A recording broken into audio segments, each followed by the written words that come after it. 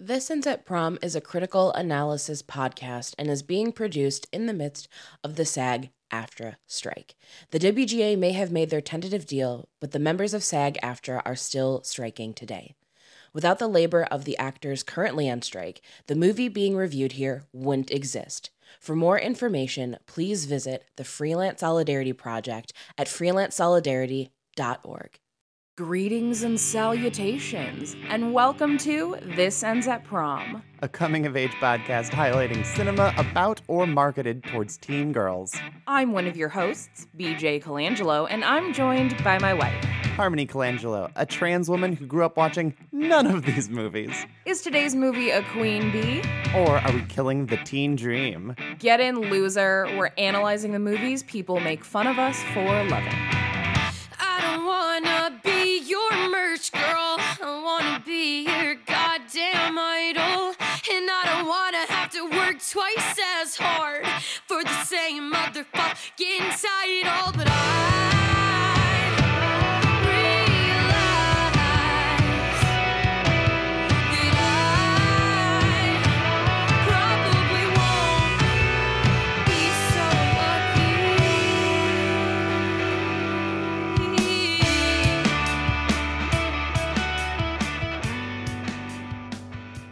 So you know how over the years you and I have both said at one time or another that like if there was one person that we could just like ruin their lives, it would be the ex of each other. Yes. Cool. That's like this, but like the friendship version. Aw, That- friends. That's what Do Revenge is. It's platonic ex ruining revenge. Exactly. Oh gosh, prom party. Your prom aunts are being so nice to you because we are doing two of the most requested ones in the suggestion box back to back. I know. We wanted to cover Do Revenge when it came out in 2022, but it came out during a time period where we just had everything scheduled already and a lot of stuff Shit happens. pre-recorded. So we're doing it now, and we hope that you're excited because y'all keep telling us to do it in the suggestion box. Which means the bloom is not off that rose, which is good to hear considering most streaming movies, like they have like a flashbang of like maybe a week or two, and then people go, oh, that was a thing that existed, huh? Yeah. So it's kind of nice to see that even after a year, y'all are still talking about this movie and wanting to hear us talk about it. So, you know, we're going to talk about it. So if somehow you have not seen Do Revenge, here is your synopsis. And I'm actually going to read both synopses that are on IMDb because they made me laugh. So the first one was Drea and Eleanor agree to go after one another's bullies. And that's it. That is not inaccurate. It's not inaccurate, but I was like, wow, that's okay, that's it. But the real synopsis, Drea is at the peak of her high school powers when her entire life goes up in flames after her sex tape gets leaked to the whole school, seemingly by her boyfriend and king of the school, Max. Eleanor is an awkward new transfer student who is angered to find out that she now has to go to school with her old bully, Carissa, who started a nasty rumor about her in summer camp when they were 13. After a clandestine run-in at tennis camp, Drea and Eleanor form an unlikely and secret friendship to get revenge on each other's tormentors. That is much more thorough I agree. and misleading. It is misleading. But it is interesting to see a synopsis that isn't just like strangers on a train, but for teen girls, because that's what this is. That's how you pitched it to me.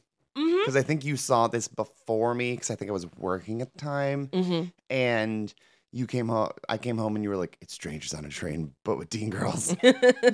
Which it is. And I think that that's really cool. And what's funny is that when this came out, I remember people talking about that and they're like, that seems weird. Strangers on a train, but for teen girls? That's dumb. Is there nothing original anymore? And it's like, did y'all forget that the entirety of the 90s and early 2000s teen movies are mostly based on like Shakespeare and other classic You mean literature? most of the movies that this movie's specifically referencing? Yeah, they're all referencing like classic stories, so it makes complete sense to me that this movie would also tackle a classic film. People will really be out here and just be like, oh my God, Freaky Friday, but a teen slasher? Oh my God, It's a Wonderful Life, but a slasher? I hope Michael Kennedy listens to this episode and hears that. Love you, Michael.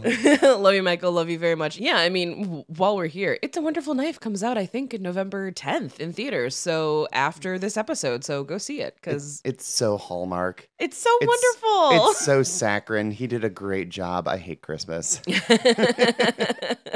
Yeah, so there you go. More mashups to keep you entertained throughout the year.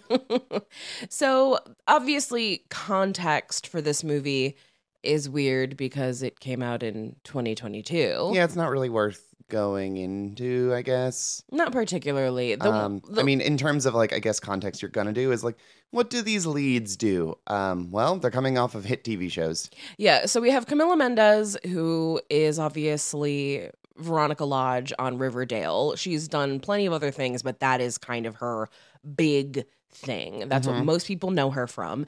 And I think that her being on Riverdale is vital to her performance in this. Because Riverdale's camp as fuck. Because Riverdale is camp as fuck. And this movie is pretty campy. I've watched maybe 4 episodes of Riverdale, and it was with a stoned, like 40-something-year-old man in Ohio.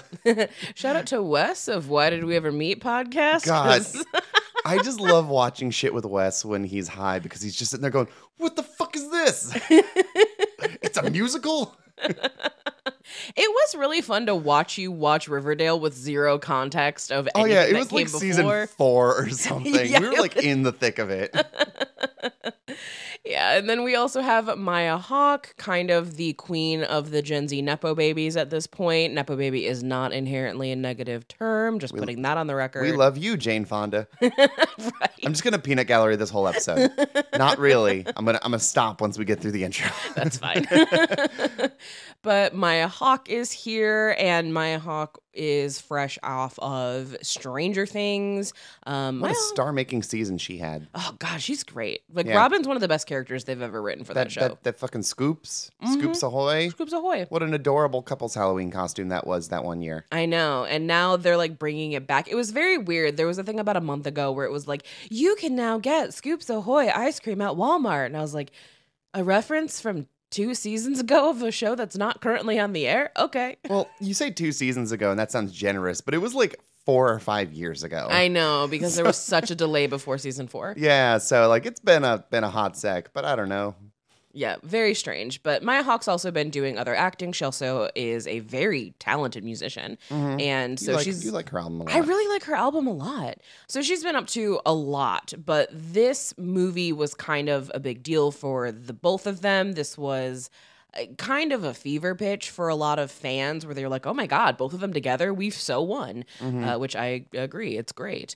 And the fact that it went to Netflix, I think, is both a blessing and a curse for this movie. That I do want to talk about in terms of context. It is a blessing in the sense that people were immediately able to watch this and they knew to find it. It was an easy thing for them to find. So it did perform really well when it came out. It was on the top 10 list for a couple of days, if not weeks. People were talking about it a lot. There was a lot of TikTok videos made around the time that this came out. That's always a good thing. So positive. Negative is that unless the algorithm fed this movie to you, you probably missed it. Yeah, I mean that's generally how Netflix works. Well, we did this with this movie and also just any other time we have to go to Netflix, where I will punch it into like the Roku search bar and BJ will go, it's on Netflix. You can just go there. And I'm like, I refuse to wrestle with their search bar. I just absolutely not. Yeah, and last year on Slash Film, we do a list every year that's like the 200 best movie moments. So it doesn't necessarily have to be the best movie. Sometimes the moments that show up are from bad movies. But the moment's good. But the moment is good, right? And one of the moments that I fought for really, really hard was Sophie Turner screaming, I don't do cocaine, which I firmly believe is one of the best line deliveries we've had in the last 10 years. She's unbelievable. It's been the most enduring moment it's from so this movie. Funny. And it's like in the first like maybe 10 minutes of the movie, 15 minutes of the movie. It's early on. It's pretty early on, but oh my God, she commits so hard. It happens. It's great. And BJ goes, I love you, Sophie Turner. You're so talented. I'm glad you're in this bonkers movie. And I went, Who's Sophie Turner? Because somebody didn't watch Game of Thrones. Nope. So yeah, no, that moment is great. And I fought for it like crazy. And mind you, I work at a website where people watch films for a living. And like maybe one or two other people on staff were like, I've seen this movie. No one else saw it. So I was just like screaming into the void. And eventually it was like, you know what? This is like my trump card. This is the one that I'm using for myself of like the no one else saw this, but I'm championing it. That's what I used that moment for, because my God, it's so funny. Because yeah, again, unless the algorithm tells you, hey, you'll like this movie, chances are you're not going to know that it's there. That's something that I have been increasingly turning into an old lady yells at cloud about is the fucking algorithms. Mm-hmm. So, perfect example, right? This is side tangent, but related. Who cares? Five Nights at Freddy's went day and date. So, released in theaters the same day that it was released on streaming on Peacock. And for work, I've had to be in like the Reddit forums and blah, blah, blah. This is like a very hardcore fandom. Tell me why. At least once a day, I would see somebody say something like, is the movie good enough to see in theaters, or should I wait for it to go on Disney Plus? And it's like, first off, it's not going to Disney Plus. It would be funny if it did. It'd be real funny if it did, but it's not going there. Second off, it will be available to stream the exact same day as theaters. It's just going to be on Peacock, an app you clearly don't have, but that has been very available information. But I don't know. I guess unless you get slapped in the face with it, people just don't know things. And it's not necessarily their fault. I'm not trying to be like, young people are lazy, they don't look things up. Like, that's not what I'm doing. But it is like kind of infuriating to me where I'm like, but it's happening the same day. It's the thing you want is there. It's looking at you. You're just not seeing it. What? What's happening here? I mean, that's the algorithm. That's also what they choose to prioritize. For some reason, a lot of Paul Giamatti stuff is getting top billing on all the streaming sites right now. So I'm having to see him, which is not a problem. It's just not things I'm probably going to watch. Right. I don't know. It's not necessarily a young person thing. Every single day at work, I have someone come up and go, what's your whiskey selection or something of that ilk? And I go, oh, sorry, no hard liquor. And they go, so no whiskey? And I go, no, only beer and wine. They go, really? Only beer and wine? I'm like, why? Yes. Why would I lie to you? Why would I just be like, no, you specifically, you can't handle your whiskey. I'm sorry. Have a beer. See, And those are people who are 40 and up. See, and that's the thing. You like, just need information in front of your face because I think we're used to that. well, I think it's that. And I also think the algorithm is making all of us dumber. Like, I think it's making every single one of us dumber. It has killed our, like, thirst for knowledge because we're so used to having things just like handed to us on a silver platter that if anything takes like even the smallest amount of energy, we're like, I don't want to do that. Like, it's the same sort of thing of I own this movie on physical media, but that requires getting up and going across the room and opening it up and turning on the Blu-ray, and I don't want to do that if I can just watch something on streaming. Like, I get it. I'm guilty of it myself. That's a really generous way of saying that you forgot you owned a movie. You know what? Y'all, You there are did so not many need to movies we compliment me own this that hard. BJ rents on Prime for like $3.99, and I just look over like 2 days later and go, you have that. In my defense, I lost a lot of movies in the great separation before you and I met, and I forget what movies I actually own. Yeah, but you just don't want to go get up and check. Yeah, I guess not. Cool. I don't. And that is the result of the algorithm That's the making same me thing. dumber It's and the lazier. same kind of laziness. It's the same kind of laziness. I own it. I am also part of this problem. I'm not throwing stones in my glass house. So anyway, Yes. Do Revenge. You want to talk about the movie? Let's talk about Do Revenge. But before we do that, it is time for everyone's favorite part of the show.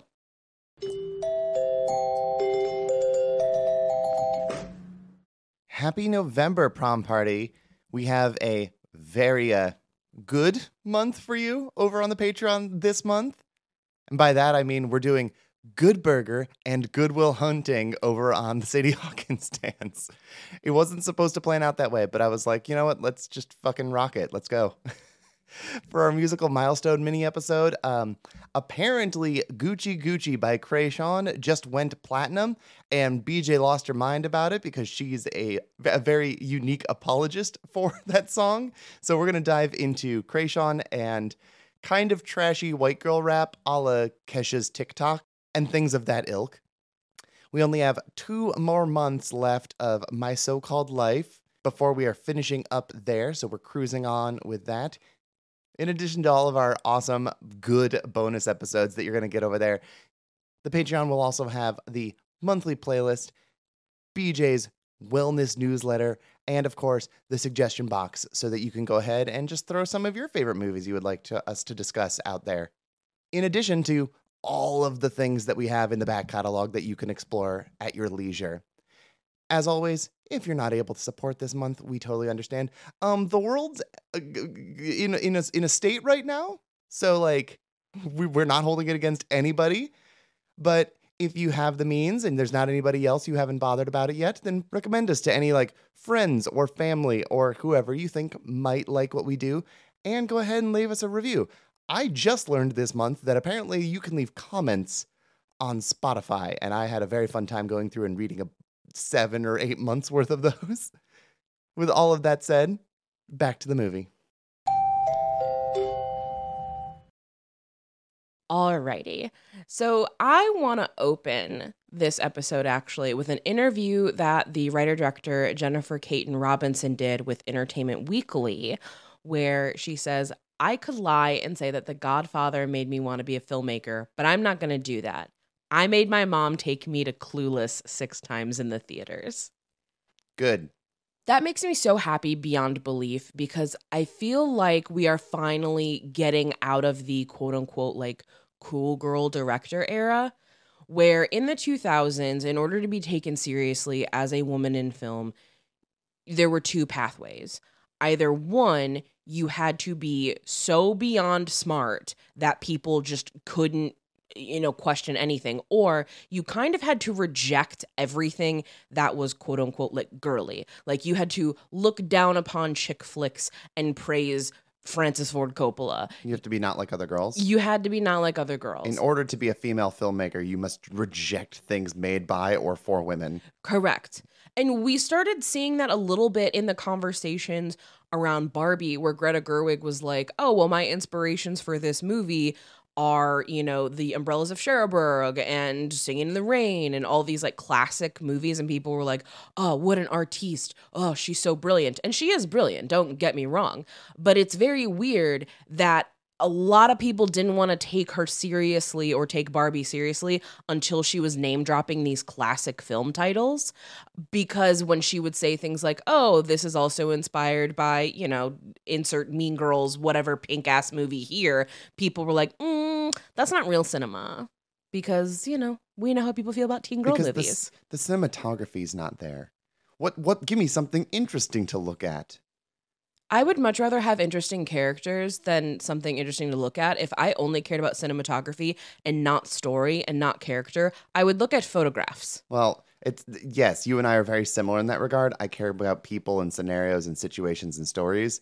People who care too much about like what a film looks like, they wouldn't be able to do our podcast because they would not be getting the crisp cinema that often. No, not at all. And that's not to like shade on cinematography. It's obviously very important. Lady Bird has some of the best cinematography of a movie I've seen in a very long time.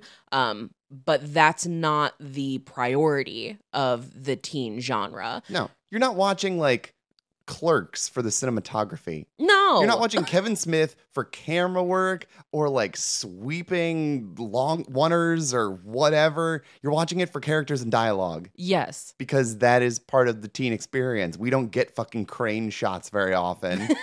We get, maybe zooms. And that's not to say that they don't exist. Like Knives and Skin also has some great stuff, but that's just not the priority here. Mm-hmm. And, again, it's the, don't judge a fish by its ability to ride a bicycle. Like, yeah, that's not what this movie is for. Yep. Meet the movie on its level. Meet the movie on its level, exactly. And so to hear this director basically be like, Clueless is what made me want to make movies, I think is really exciting because I think women directors are finally at a place where they can admit to the things that they love. And that is a good thing. That is a net good as far as I'm concerned. Yes. It makes more diverse, interesting films. The day that we're recording this, like literally before we sat down to record this, they released the trailer for Lisa Frankenstein, which is also looks like an extravagant girl for girls movie. It's by Diablo Cody and Zelda Williams. It looks awesome. Cannot wait. We will absolutely cover that on this podcast. Yes. Because of course we will. It comes out in February. I can't wait. Happy Valentine's Day to us. So in this Entertainment Weekly interview, the director says, I think that everything kind of swung in a more slice-of-life romantic direction regarding recent teen films. That kind of biting, acid-tongue, camp teen movie just hasn't been made recently. The spectrum is To All the Boys I Loved Before, and The Kissing Booth, or Euphoria, and we are kind of right in the middle. I really like that take, and I agree completely. And again, like, that's not to say that like one is better than the other. I just want to mix. It is a spectrum. Like, movies like To All the Boys I've Loved Before and The Kissing Booth are very sweet. They're very saccharine. They're very cute. And then you have Euphoria, which is like edgy McEdgerson from Edgeville. And Do Revenge does fit somewhere in the middle. Like, it has sex appeal, but isn't like traumatizing sex, if that makes sense. Like, it looks good, but it's not being sexy. It's just people who know they're sexy. Yeah. And like, there's obviously sexual violence in this in terms of like releasing people's sex tapes and releasing personal text messages, but we're not watching like graphic depictions of sexual violence. So it does end up falling in this middle. And then as far as the way that the characters speak, they are graduated beyond like Disney Channel appropriate squeaky clean, but they're not, swearing every 20 seconds like in Euphoria. But they do have swears, and they aren't afraid to like be bold and be biting and be catty and have all of these, very colorful ways of describing each other and their situations. They're bitches, they're childs, they're mothers and lovers, and I definitely got those out of order, but that's okay. No, you're right, though. And so I like that this does kind of bring back that middle, which I think we're starting to see have a resurgence just a little bit. Like, I would say Bottoms also falls in this category. I mean, we just swung really hard in one direction. Like, I think it's probably a result of teen stories in the 2010s becoming like so blockbuster and having to be like, either fucking world-ending dystopian Hunger Games kind of shit. Right. Also, you can kind of lump Harry Potter in the back end of that with that. And also like just deep romance, which is the Twilight and also sort of 50 Shades vibes, because a lot of teens like 50 Shades. So you ended up on like really far extremes. And then it was like, you know what? That went too mainstream. That went too whatever. We're going to like really, really edge it up. We're going to have Sam Levinson just go ahead and make exploitation, and people act like it's not exploitation and hold it to a weird standard for what it is. Right. Like, just be honest about your shit. Be honest about your schlocky shit. Like, this outgrew its neighborhood, and we've talked about it before. But I think that we're sort of settling back into like the actual proper meanness of what teen culture looks like without it being so graphic and edgy. Agreed. And so in this interview, Robinson says, they say write what you know, and I know women, and I like writing about women. For me, it is such a no-brainer to want to tell these stories. Yes, I love championing women's stories. I love telling them, but it's just like, that's what's interesting to me. I want to make things that reflect the world around me and my life, and that's why I do it. It's actually incredibly selfish and is not about furthering anything at all. It is super self-serving. And Good. Again, I love that. Own that shit. Here's the thing. I'm so down with that for like filmmakers, because if you have like a cranky old man say, this is what I'm going to do, then people will say they're a genius because they'll go ahead and make any sacrifice to get the one shot they do, But if a woman's just like, I just want to make a movie that I think would be cool, then it's like, oh, you know what? That's not as respectable. Yeah. No, that's exactly it. And it's very strange because Do Revenge to me feels like one of those movies that fits under the I support women's rights, but I also support women's wrongs sort of subgenre, which I feel like at one point we should just like have a discussion of like the difference between like a Good for Her movie and a I support women's wrongs movie, because they're related, like they're cousins. They're besties. They hang out together, but they're not the same. They are like the beginning of a fork in the road. Yeah. Like, And you are going down two different directions with them. yeah, you might end up at like the same place at the end, but like they're definitely different paths. Yeah, this is absolutely not a good for her movie. No, this is a women's wrongs movie all fucking day. So like, let's start talking about our characters here, because with the exception of like maybe one, everyone in this movie is terrible. Everyone in this movie sucks. Yeah, like super sucks. It's like everyone but Gabby, I think, sucks. And that's Gabby and Russ, like the two love interests. I was going to say Russ was the guy I had in mind. Yeah, the two love interests, like they don't suck. Like, but also I don't think they need to be here, but that's another discussion. Let's start off with our first main girl, our queen bee. Let's talk about Drea. How do you feel about Drea? Oh, you find out who she is like right out the gate, where she just finds out like, oh, hey, the Instagram witch, she doesn't like her for some reason. Oh my God, guys, let's film and put her on the record that she agreed, but didn't actually agree, to donate her entire wardrobe to charity. And then just really put you over a barrel there. Like you have no option. It's just like, well, fuck, I kind of have to play along. Otherwise I'm ruined because I'm taking things back from charity, apparently. Like she knows how to game the system so well, and her whole thing is just because like she feels inferior, so she has to be bigger and badder and meaner. And like the dog with the biggest bark in the yard, she's got to do that. Yes, absolutely. So I hate Drea as a person. I love her as a character. Good. That's I think the right response. Definitely. And I think that this is where this movie falls into like a very confusing like place for people, because they view her as, you know, one of the protagonists, as like, oh, I'm supposed to root for her. I'm supposed to like her or want her to succeed. I don't think that that's what the movie is telling you. No, you're supposed to follow her. Yeah. And her journey through this whole thing, but that doesn't mean you're rooting for her. I mean, maybe you develop an attachment just because, you know, we spend close to 2 hours with these characters and you're like, I want to see you get your shit together. Get your fucking shit together. Definitely. And I also think that as a character, she's interesting because I don't think that she's necessarily an anti-hero or anything like that. I think she's just a complicated fucking person. And we get to see a lot of what goes on behind the scenes with her, why she is the way she is, because she does also represent this kind of like quote unquote like imperfect victim sort of thing, where something really shitty happens to her, where that video gets leaked, and that is undeniably like a massive violation, and she does not deserve that. But at the same time, she's not a nice person, and she's done a lot of terrible things in her past, and yet the movie never ever wants to put us on the side of like, oh, she deserves that, because she doesn't. She does not deserve the treatment that she receives. And I think that that's interesting, because typically teen movies work with like morality plays or poetic justice. And this movie doesn't do that. This movie's like, she sucks and she doesn't deserve what happened to her. And I like that, because that's way more closely to like how life works. Yeah, like as far as like any kind of revenge that would be due to her, she, this is how you really hurt her. Because I think like there's no other way anybody could have gotten her. Because she has a one-up. Like, I feel like she has like a little book full of secrets where it's like, I believe in mutually assured destruction. If you take me down, I will take you down. And this is the only way they could have gotten her. And I'm not saying that that's right, because it's not. But you need like a catalyst for things, both in universe and for like the viewer. Because there's no mistake that she's a bad person, but you got to like bring it back down.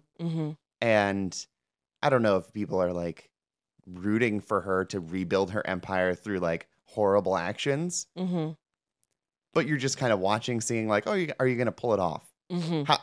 How are you going to do this? How is the person who did a bad thing to you going to get a bad thing done to them? And the question is very, very difficultly. Definitely. But something else that I also really like about the movie is that the movie doesn't try to hide the fact that Drea is a bad person and has done bad things. It's very honest from the get-go. Very much so. And like you understand where she's coming from because she has an internal monologue. Right. So it's like, well, I feel justified. And it's like, well, all bad people feel justified in their bad actions. Right. Like that's the thing.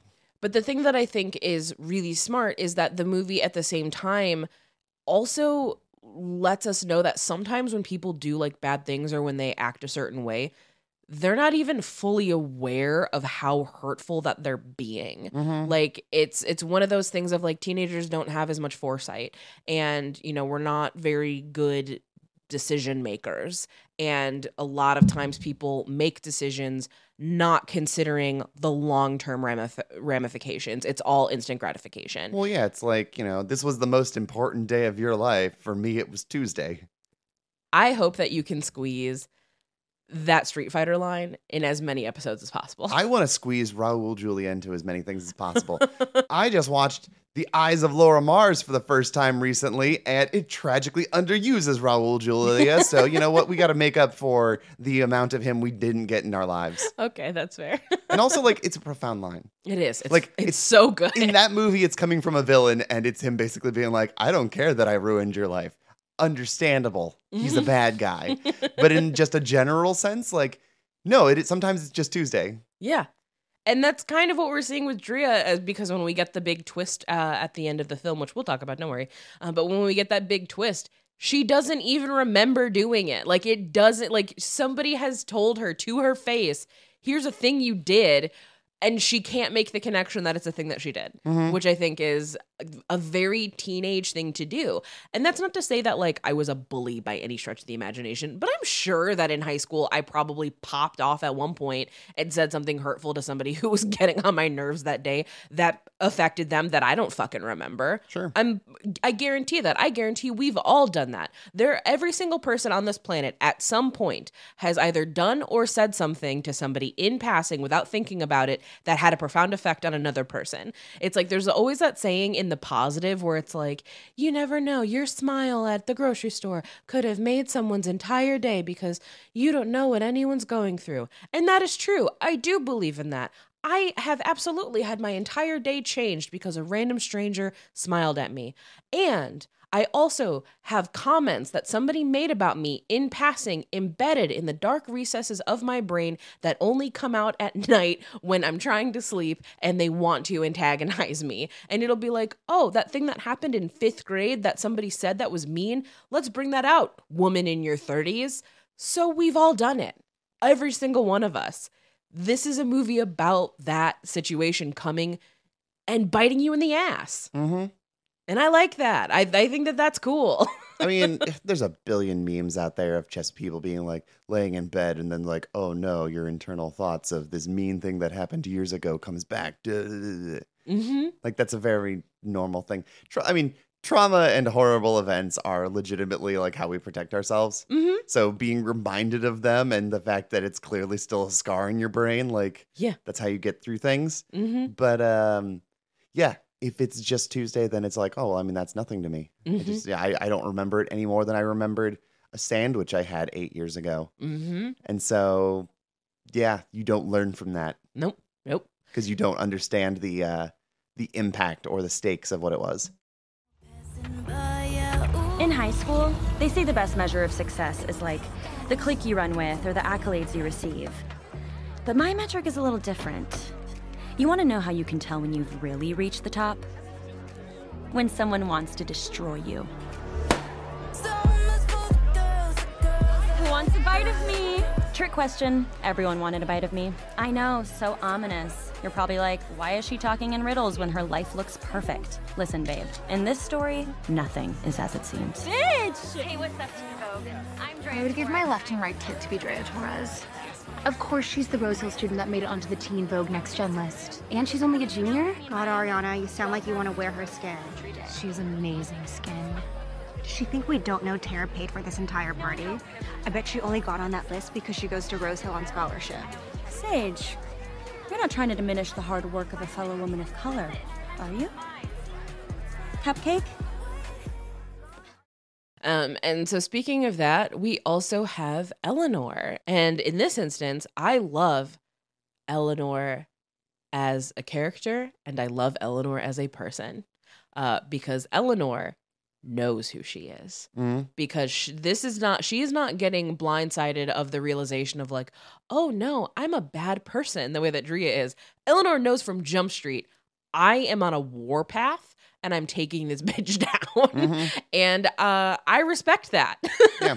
Let's just talk about that twist now Because there's Yeah, well, I mean, might as well. there's really no way to discuss Eleanor as a whole character without just going into it. So when she was 13 at camp, there was a rumor spread by Drea because, Eleanor, at the time known as Nora, was like, by the way, I like women. Mm-hmm. That's a thing. Mm-hmm. And Drea, loving drama, Drea loving to just make up stories and ruin people's lives, decided it would just be silly and fun as like a casual thing to be like, oh my God, she tried to hold me down and kiss me. Mm-hmm. And what that ended up doing was snowballing into a horrible rumor that painted her as like a predator or like an assaulter and basically ruined her life until she didn't leave her bedroom. Mm-hmm. She didn't leave her bedroom. She had to start going by a different name. She had to got get a nose job. An emotional support, bearded dragon. Oscar winner Olivia Colman. Yes. Yes.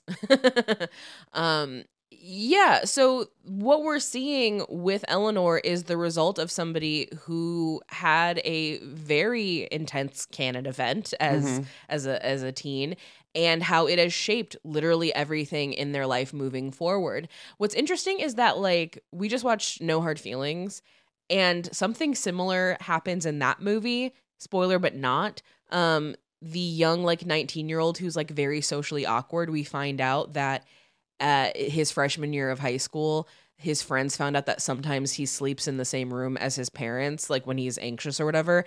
And that's, relatively normal. But then that snowballed into they sleep in the same bed. And then that snowballed into he fucks his parents, which obviously is not a thing that's happened. But it doesn't matter what's true or false. It's the court of public opinion.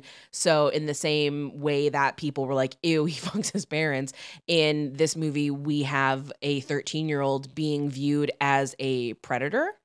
And I don't think we need to explain how dangerous that is for a queer person to be painted in that light. Yeah. And how absolutely abhorrent it is to accuse a queer person of being a predator when they're fucking not in this climate. It's fucked up, and people who do that are the absolute worst of the worst. I have no love. I have the opposite of love for people who lie about shit like that. Like genuinely lie. Because then if it comes out that they were lying, that's good, but also it takes all other stories with it makes people have arguments against other true stories. So it ends up hurting everything for a very selfish, stupid reason. So I don't care for this. I quite detest it. So I have a question for you. Did you have any of those people who, like, they picked their nose one time and then somehow it escalated into some ridiculous story about them eating something or whatever? Did you have any escalated rumors that probably were not true in your high school? So we definitely didn't have an escalated rumor, but there was the kid who picked his nose and wiped it on the reading carpet in kindergarten, and that followed him for his entire life. To the point where he got married to a girl who has since come out, which is really funny to me.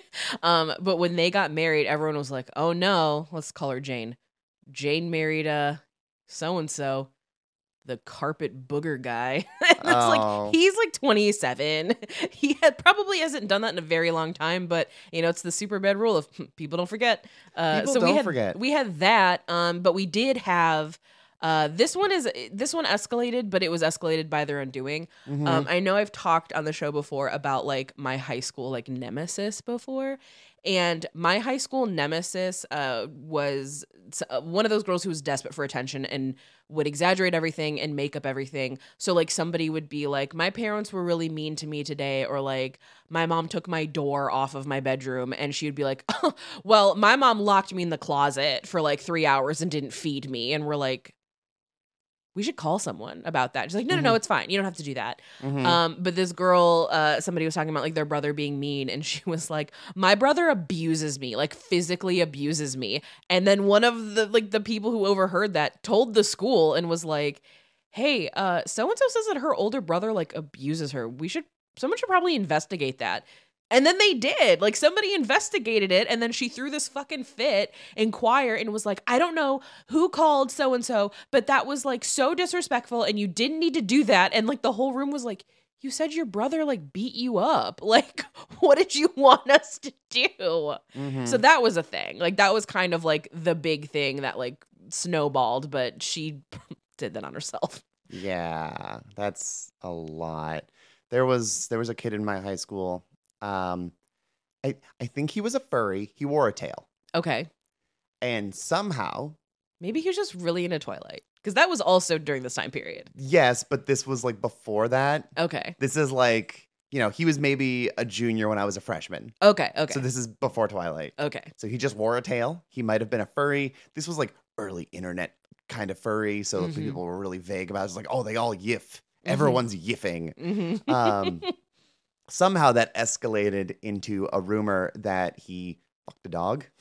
Wow. And somehow oh, that- no. And then people would be going around going like, that kid, like, you know what he did? And I go, yeah, I don't know. I don't believe that. And they're like, no, I heard. And I'm like, what did you hear? And it's like, it was in front of a crowd of people in the front yard. I'm like, I don't think that that's true. Everyone's listening to this probably like, what the fuck is happening? It's not that off base for a movie like this, I don't think. No, not but at yeah. all. Rumors are dumb and they snowball, and I don't really know like the psychology of why they need to snowball. I don't know if the person who specifically needs to up the stakes wants to get a reaction out of people and like the gratification of like being like, yeah, I knew something. Mm-hmm. I had intel and you went, whoa. I don't know what that is in terms of the human brain or why it's a thing that happens. Because surely people don't just feel like ruining a stranger's life. I would hope not. You'd think that they don't want to actively ruin a stranger's life. Maybe they aren't processing the gravity of the situation. It's like when somebody becomes the Twitter main character of the day and all they did was something pretty innocuous. Where it's just like, Yeah. man, let's just dogpile on this fucking person. Maybe some people do want to ruin people's lives. What am I saying?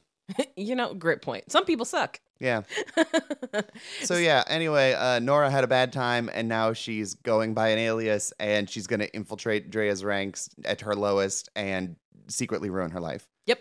And she knows what she's doing every step of the way, and I respect that. I respect somebody who knows that. Like, I don't have to agree with her actions. I don't think she's a good person, but she's at least being honest about it. I think that there is so much power in like the Janice Ian Mean Girl speech of like, at least Regina George knows she's a bitch. You like to pretend that you're all like little innocent.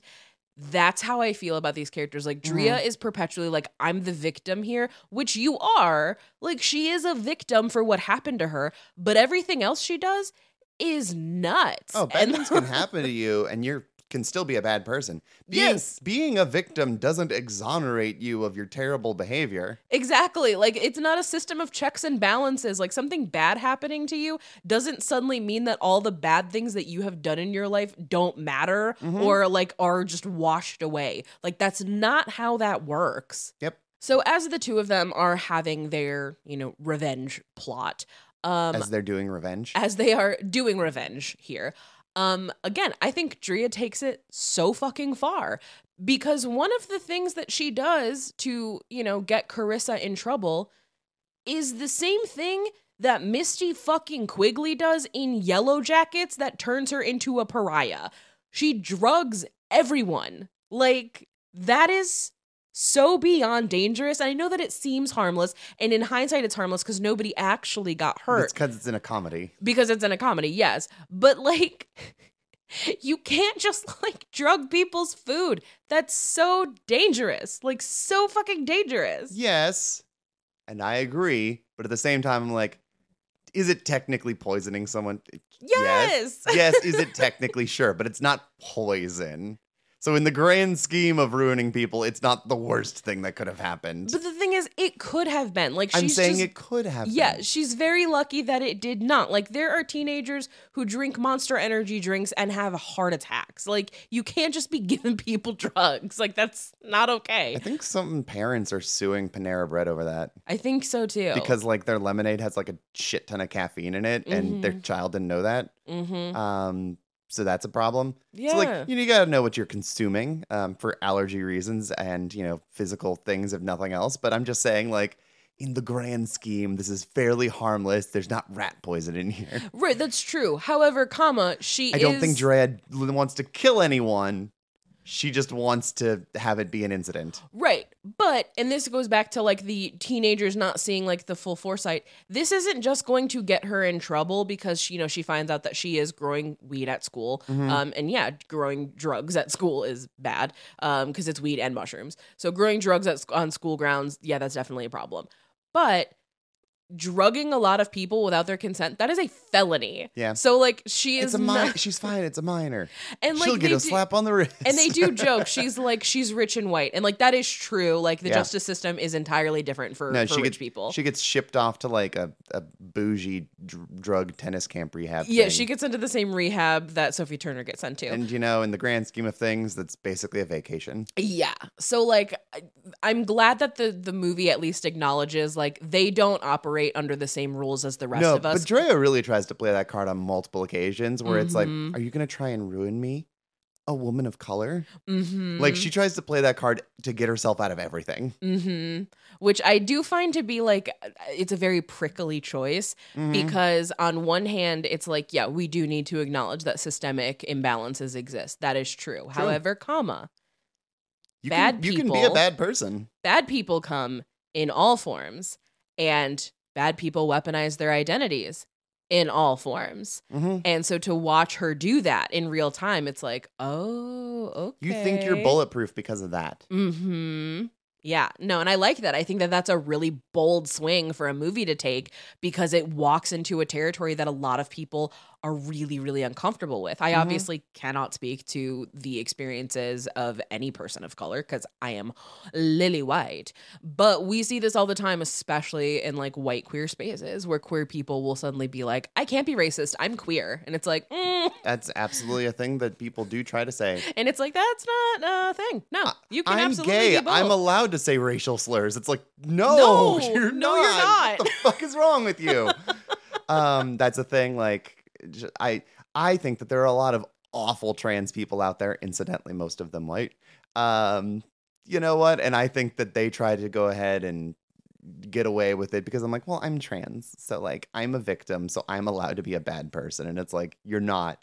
That's some high school shit. That's some do revenge shit. Get your shit together. Fucking grow up, be an adult. This is me speaking about my own community on this one. So it's like, hey, there's bad people in all our ranks. Yes, there are.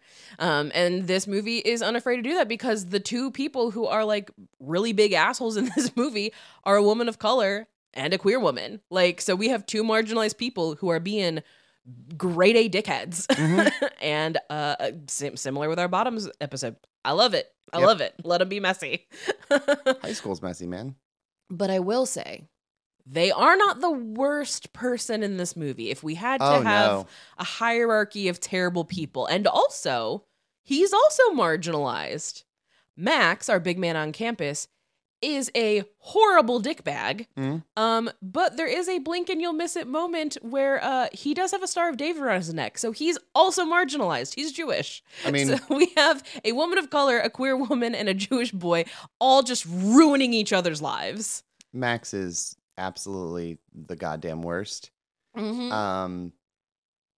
I don't know. We if you go ahead and want to pull straws, I'm sure we can all marginalize ourselves in some ways. Oh, of course. In terms of disability, in terms of the fact that everyone in our generation is pretty poor. You know, you can always victimize yourself, but what you do with that is entirely up to you. But here's a bit of my beef with Max. Aside from him just being a bad dude who's like fucking the whole school and like co-opting feminist beliefs to not seem like a dickbag and all that kind of shit.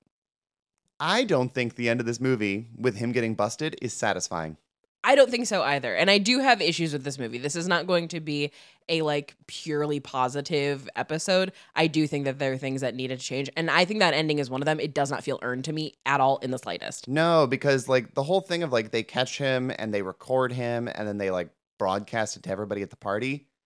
I don't think he's saying anything that would have burnt his biscuits. No. I think everyone would have just kind of been like, huh. Because it's like the things he's actually admitting to are pretty fucking mild, all things considered. Right. Like when the things that they get him saying on camera are not the worst things that he does in this movie. Yeah. And like, I don't think the whole party would turn on him. I don't think so Not instantaneously like that. No, like, especially the way that he was able to kind of swerve everything that happened to him. Like he released a sex tape and then started the cis hetero men championing female identifying students league, and nobody thought that was weird. They were Yep. like, that's great.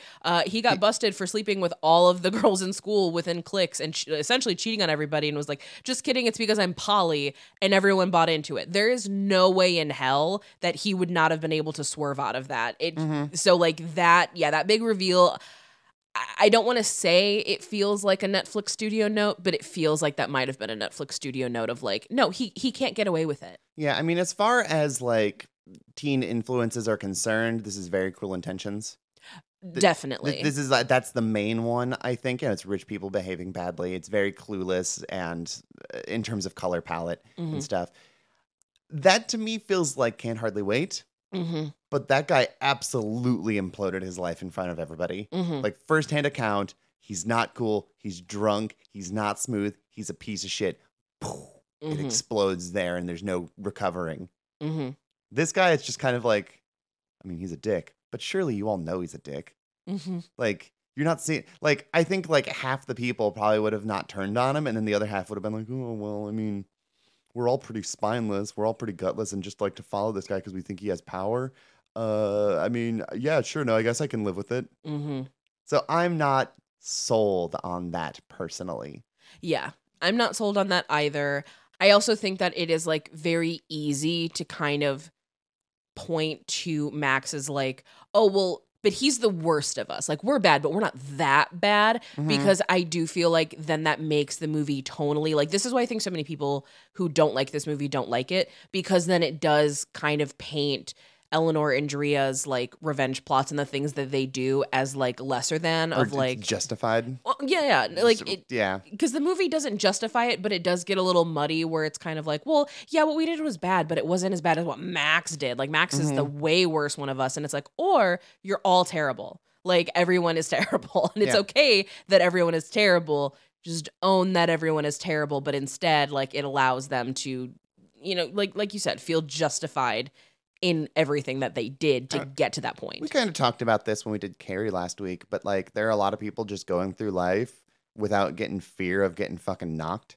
And sometimes you get knocked off your pedestal. And you'll even see this during the credits where it looks like Max is rebuilding his life, but he had to get destroyed to do it. Drea had to get her life destroyed in order to rebuild it and be a better person. Some people just feel a little too invincible.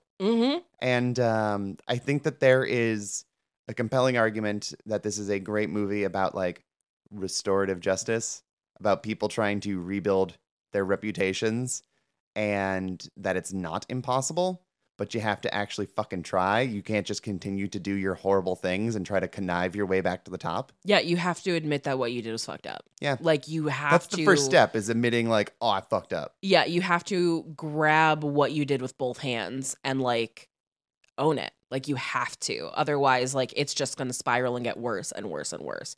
So I do agree with you in that regard. I think that that makes a lot of sense. Another thing that I don't think works for me in this movie at all is either of the romance subplots. I don't think they need to be there. What, you don't like Russ, just who seems like a perfectly nice boy, doing a slightly out of nowhere paint scene, like 10 Things I Hate About You? Yeah, I will like, say it's more. It feels more earned in this one. It doesn't just come out of nowhere. yeah, I but- agree in that regard. I think that, you know, it's very cute. It's a nice little homage, but I don't think these love plots need to be here. I obviously am so excited that Talia Ryder and Maya Hawke have like little scenes together, and I like the idea of Gabby being Max's sister. I think like that's cool. I just don't think that these need to be here. I think that they're distracting. I think they add too much to the runtime, because I think this movie would have been a lot better received if it was about 20 minutes shorter. And you can do that by getting rid of those scenes. You don't need them. I agree. I think it kind of drags a bit in like the last act. I also think that I'm gonna push back a little bit. I'm not gonna say that these don't need to be here. I think that it creates a very important dynamic for the movies that we're paying homage to at this film. And I also think that this gives them characters that they want to be better for, rather than only having each other in like an echo chamber of terrible behavior like 13 or something. Yeah, I agree with that. But at the same time, this is my personal feelings. I wish that they would be getting better for themselves, because that's the message that we're supposed to take away from. Because No, I get that. yeah, because we get, Drea talking with Sarah Michelle Gellar. We'll talk about her in a second. But talking with Sarah Michelle Gellar and being like, I'm not going to go to the Ivy League. I'm going to do X, Y, and Z and be this better person and blah, blah, blah. So she is being better for herself. So while I understand why a love interest would, be a good motivating factor, I, again, don't think that we need it, because I think the story is doing it in other ways. Yes, but in terms of like motivation for these characters, I think you need somebody on the outside. Yeah. Somebody who is in the exact same system that you're in, but isn't really playing the games that everyone is, because you're like choosing to be an outsider or what have you. Mm-hmm. I think you need that to kind of ground this, because if you remove them, then literally everyone in the movie is a bad person. Yeah, but I like that. I get that, but I'm saying in terms of how these characters function, you need kind of a control in this experiment. Okay, that's Otherwise, a good way to put everything it. they're doing seems perfectly normal. That's a really good way to put it. Yes, we do need kind of that gauge of morality, which we get with those characters. Okay, I do agree with that. Yeah, the movie's just a little bit too long for me. I agree. Needs to suck some air out of it. I think Russ is a perfectly nice boy. I think Gabby is not on screen enough. That I definitely agree with, especially because Talia Ryder is so talented, and I just am never sad to see her. Yeah, they don't give her enough to do, but these are little critiques. It's not like a deal breaker for me. The movie is still enjoyable. Yeah, I still think it's a good movie. Mm-hmm. Yeah, the Greta Thunberg Brigade can be pretty intense. It's all smoke and mirrors. I've seen every single one of them use a plastic straw. The horror. I'm Gabby. Are you new? I'm Eleanor.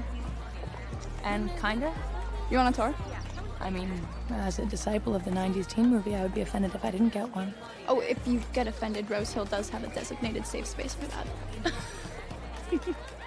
All right, so over here we have our Instagram, which is Allegra, their leader. Apparently made a girl levitate at a sleepover playing Lights of Feather. So now she's queen of the Zodiac thoughts, and she's a Scorpio. What? Horny theater kids.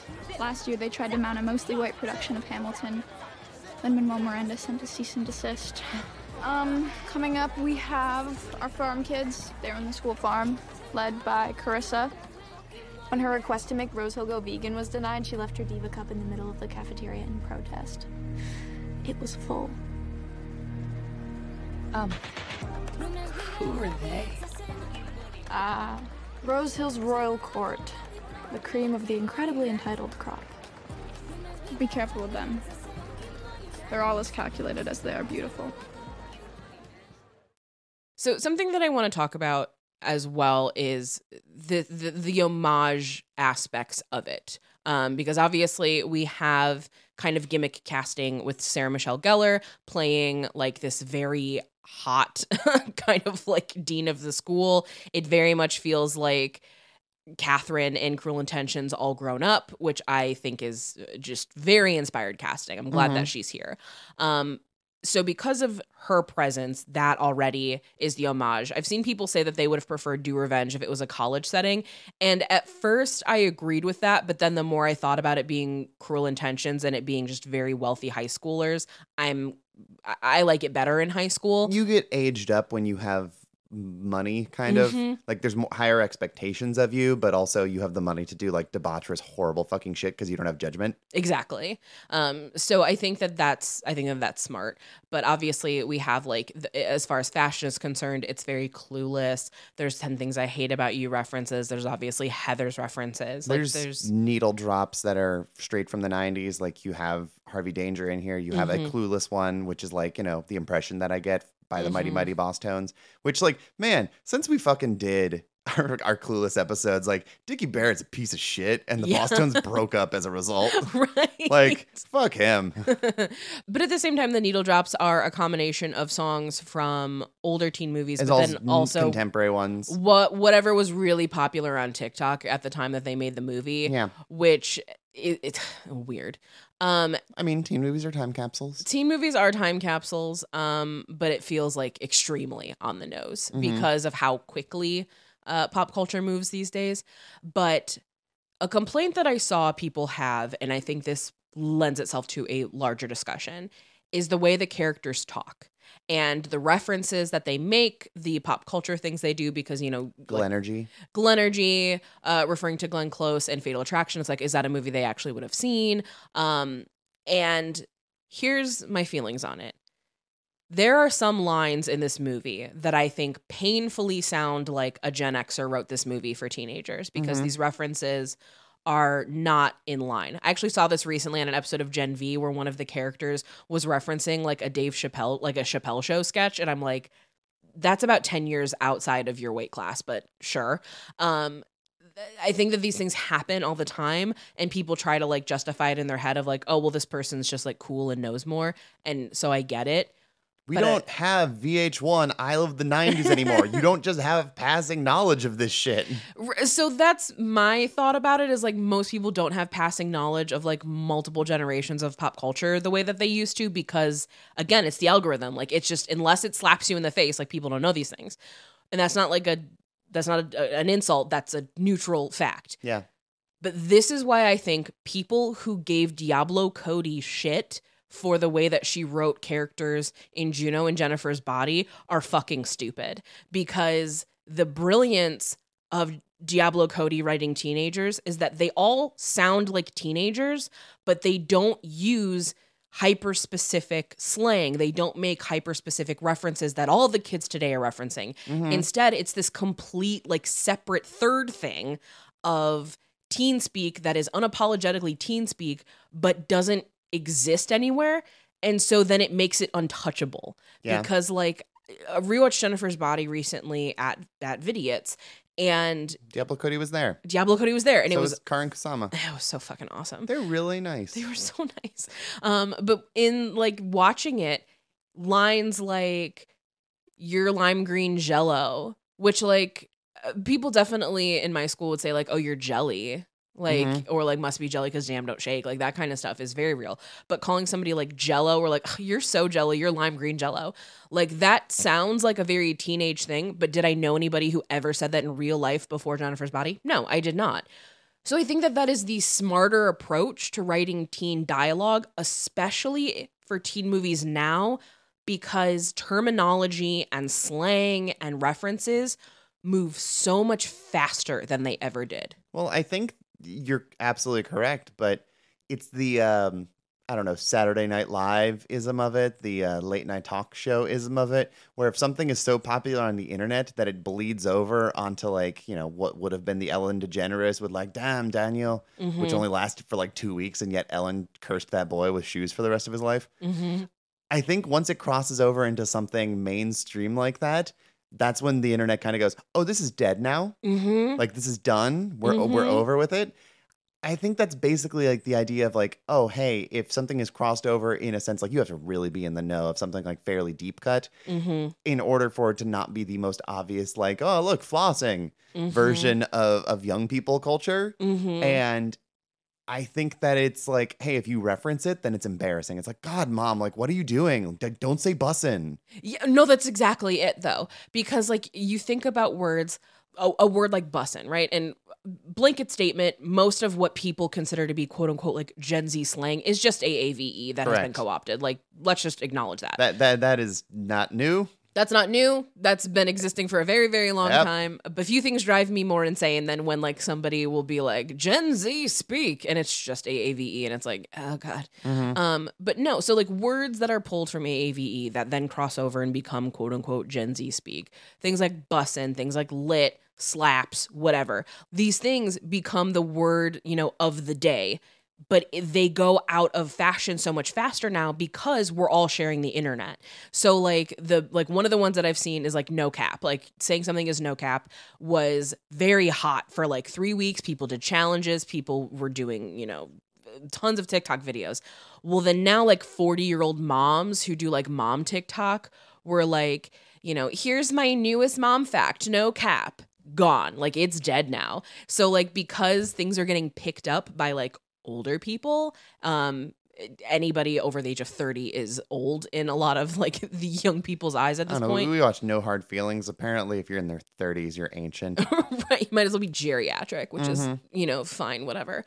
But because it moves so much faster, trying to capture it is going to, like, you no longer have a time capsule movie, you have a dated movie. Yep. And that's a problem. So the workaround, because I know that Hollywood's trying to figure it out, how are we going to relate to Gen Z? How are we going to do it? You bring back Diablo Cody styles of writing. You put it in like teen speak, but not teen speak anyone's actually fucking using. So then that way you can be a time capsule. It can be referential to what's going on in this time period, but it's not so hyper specific that it ages itself in 3 weeks. I mean, just think about Clueless and obviously like Valley Girl 10 years earlier. That is a hyper specific part of the country. Mm-hmm. Not everyone's a Valley Girl. Mm-hmm. So like you can clearly identify that as a subculture. Granted, it became a very popular subculture, especially like after Clueless, where like as if was just a thing that everyone said. Mm-hmm. But that is specific. Mm-hmm. You can't just be general about this stuff because then it becomes embarrassing and people don't relate to it. It's not like, I do that. Totally. Like, it doesn't work that way anymore. And it kind of never really worked that way because all of the best teen movies are specific. Totally. John Hughes is specific to like the Chicago suburbs. Mm-hmm. Clueless is specific to Beverly Hills and the Valley. Mm-hmm. Like, these are important, specific parts of things. It's never been like the broad brush stroke, like this has to relate to all teens. Mm-hmm. No, I agree with you completely. And it feels like in the quest to appeal to as wide of an audience as possible, just so much is getting lost. It's teen versions of Four Quadrant. Yeah, it's weird. And like I think that this movie does some of it, and I don't think that it is the writers or the directors' fault. I think that it's Netflix trying to appeal to as many teens as humanly possible. Yeah, cannot confirm or deny. Yeah, cannot confirm or deny, was not in the room, have no idea how it goes. But like there are like certain moments where it feels like either edges were softened a little bit or it feels like a reference was thrown in that didn't need to be there. There's like a lot of stuff like that makes this movie a little tonally disjointed for me in terms of its pop cultureisms, because the stuff that feels very lived in and authentic is the stuff where I can hear like, oh, a Gen Xer wrote this. Mm-hmm. It's when these characters, ironically enough, say something that is more Gen Z or is more, you know, today, where it sounds unnatural, where I'm like, that doesn't belong here. She'll be a cinch. I can ruin her in my sleep. Moving on to Max. Wait, go back. Why will Carissa be easy? Oh, honey, it is much easier to destroy a girl. Take your pick. Slut shame her, turn her friends against her, prey on her vanity, turn her into a troll, exploit her darkest secrets, make her radioactive, and no one will help her. Now, dudes, that's another story. For girls, our bodies, our choices, our thoughts are all policed by shame. Our weaknesses are their strengths. If they have a lot of sex, they're crushing it. If we do it, we're sluts. If they're angry, they're powerful. But if we show any emotion, we're hysterical! Ladies, indoor voices, please. So then my question for you, like, what do you think about a specific brand of teen stuff that we have gotten more recently where it's like, obviously teens can enjoy something like Booksmart or Lady Bird, but those feel more like teen movies by adults reflecting on things. Do you think that Do Revenge is an example of like, yes, this is a teen movie that people our age can reflect on versus like it's a teen movie actually made for teens? I think that this movie went into production with the intention of subverting the teen movies of yesteryear by kind of pushing them through like a more contemporary lens. But if it did not resonate with contemporary audiences, it was fine, because then you could fall back on the like, well, this is, you know, picking at, you know, the year 1999 and all the movies that came out then. Mm-hmm. So I think it was kind of set up with its own built-in failsafe. Yeah, I think it's less obvious about it than like He's All That, where it's like, hey, we'll get a couple weeks of engagement out of this from the people who go like, ah, yes, my favorite movie from back then. Look, they remade it. Look, there's Matthew Lillard. He's the best part of the movie. I mean, he's absolutely the best part of the movie. He's the best part of most movies he's in.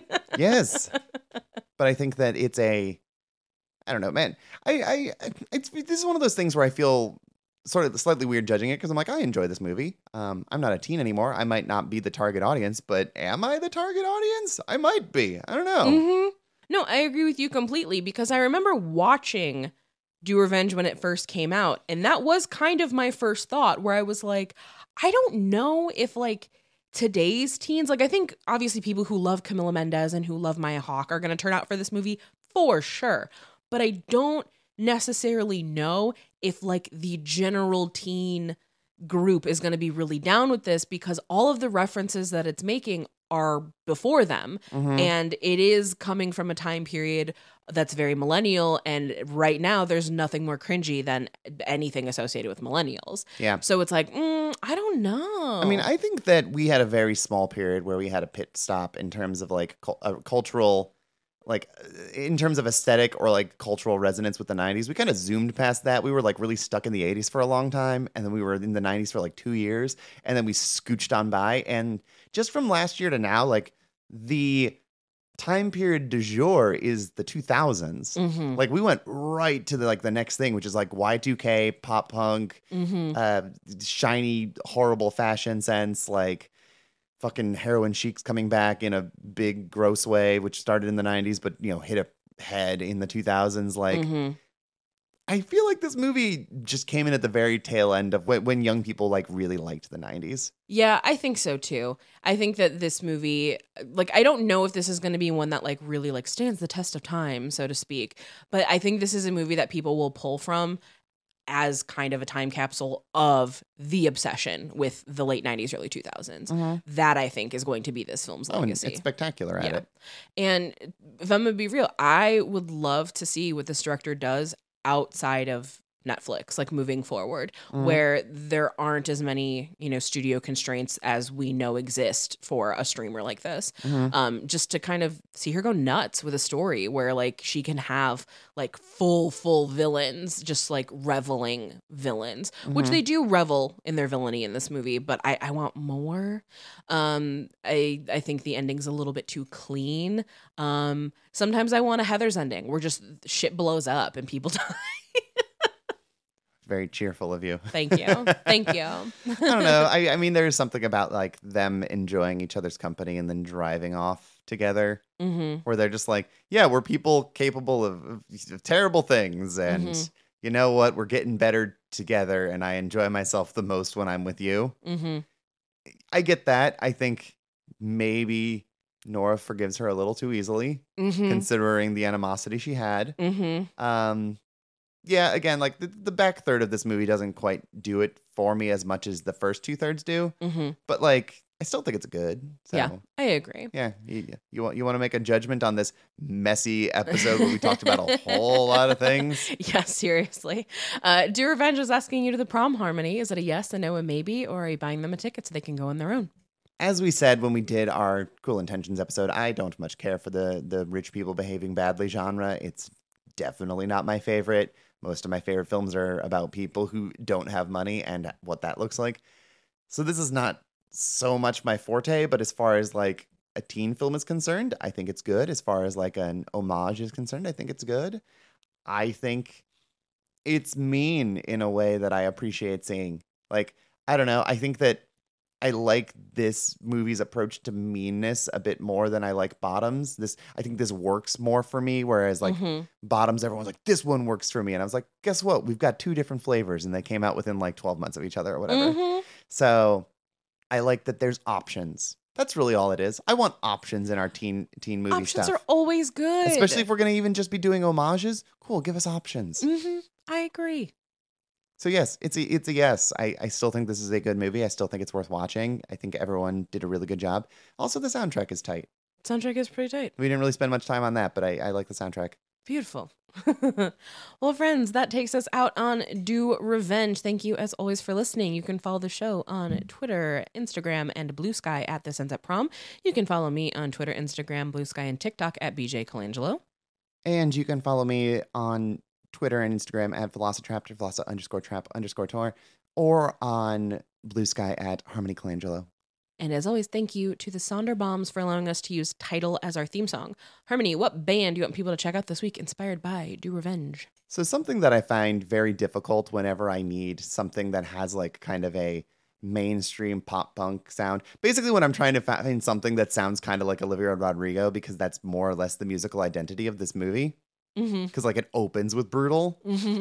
anytime I try to find something like that, it's like, man, I gotta like vet some of these people because unfortunately in a post Machine Gun Kelly, Willow, Olivia Rodrigo world, it's like this specific pop punk sound just sounds like the sound of Industry Plants. It's gonna end up like the ABCDEFU people. Right. And I think I got Her something. name is Gail, but yes. Fine, whatever.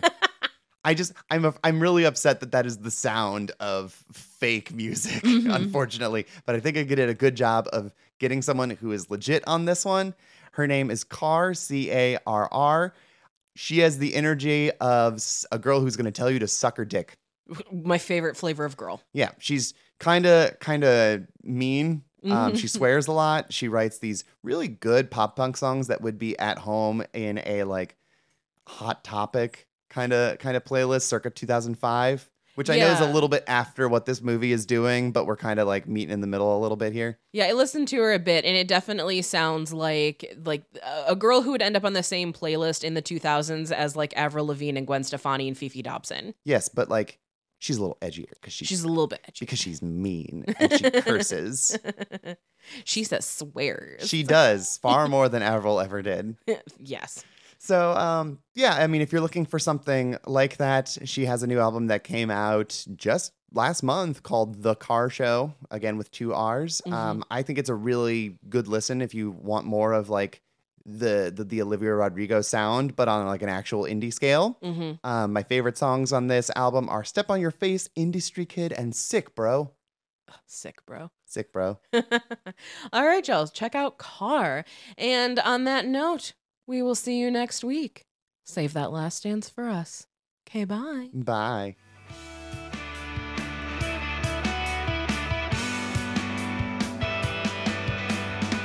What's more modern than a female rock star? The kind you wanna picture on her knees. I don't plan on being anyone else's, so I'm not a priority. But I realize that I probably set my sights too